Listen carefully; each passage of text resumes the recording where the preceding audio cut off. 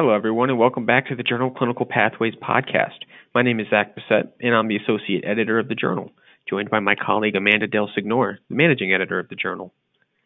Speaking with us today is Dr. Timothy Showalter, a radiation oncologist and researcher at the University of Virginia Cancer Center.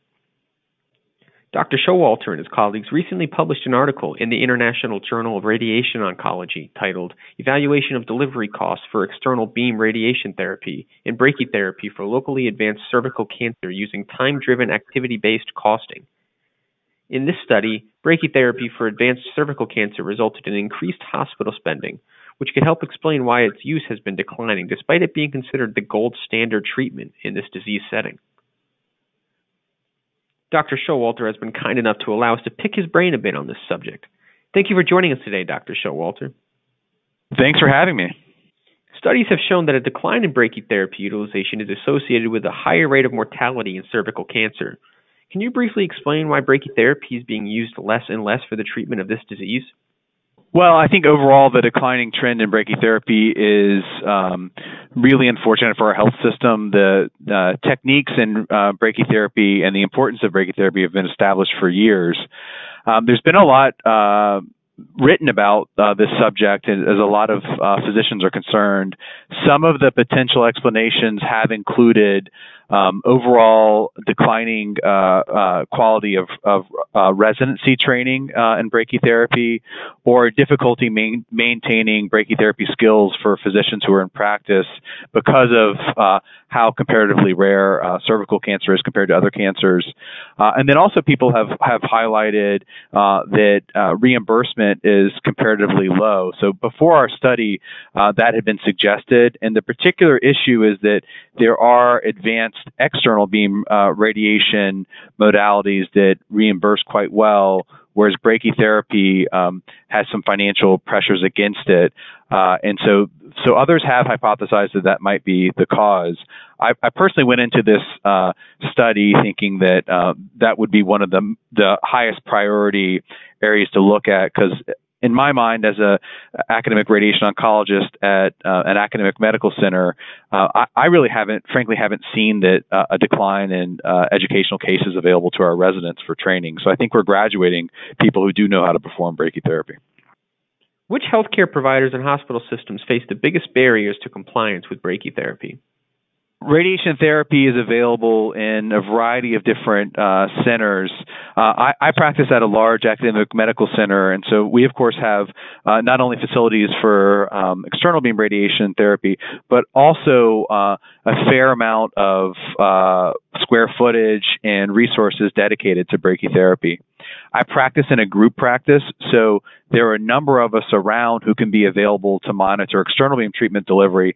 So when I'm performing brachytherapy, I'm able to dedicate time to that without disturbing the external beam radiation practice. Other providers who are at small centers, single room, freestanding facilities where one or a small number of radiation oncologists are available, are really in a challenging situation for brachytherapy. For some radiation centers, if there's a single radiation oncologist, in order for that radiation oncologist to deliver brachytherapy, they may actually have to interrupt external beam radiation treatment for it to be delivered, because it typically would occur in a separate location. From both a clinical and policy perspective, what are the barriers to Medicare reimbursing brachytherapy-related costs at a similar or higher rate than external beam radiation? Well, I think this is a fairly niche area. For cervical cancer is really the only clear and strongly compelling example where brachytherapy absolutely has to be included in the treatment option. For other situations where we use brachytherapy, it's typically one of the treatment options. So I think from a policy perspective, there aren't many examples of Medicare drilling down and specifically valuing any sort of medical intervention for a specific diagnosis like this. So I think that would be a challenge. Of course, the a blanket changes in brachytherapy or external beam radiation would probably solve some of these issues, but there may be off, sort of non-specific effects. So I think what makes this really challenging is that cervical cancer is relatively rare, and this is a clinical situation that is, really only this compelling for cervical cancer. So it can be challenging to deal with it from a policy perspective. Also, I worry about, external beam radiation therapy is available more widely than brachytherapy because freestanding areas that serve underserved regions are more likely to have external beam than brachytherapy. And so you certainly wouldn't want to compromise the access to external beam radiation in those communities. So from a policy perspective, you would want to be careful about policies that would discourage overall availability of radiation therapy. How can incentivizing quality care change the way payment policies consider optimal treatment strategies such as brachytherapy? Well, I think an emphasis on quality of care would really go a long way towards helping this exact issue.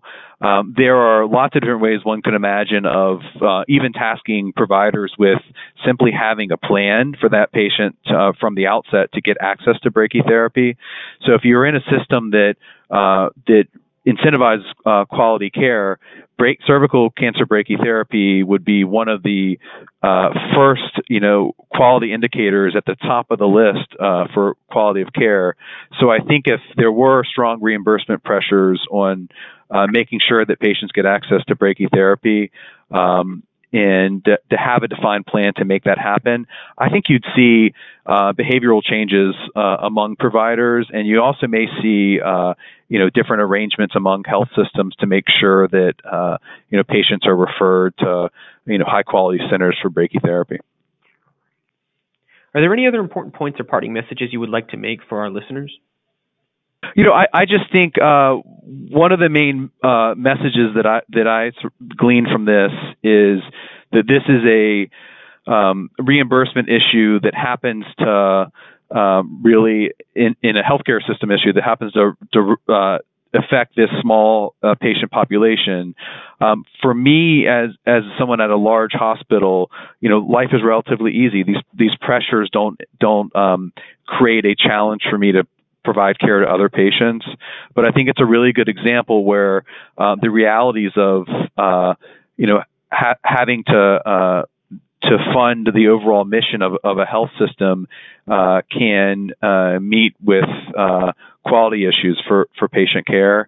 And I just think it's really unfortunate that particularly for my colleagues in radiation oncology who practice in very small centers, that it just really may not, frankly, be feasible in the current system for them to offer brachytherapy due to limited availability of physician coverage in that area and limited overall practice resources to start new programs to serve a relatively small segment of the population.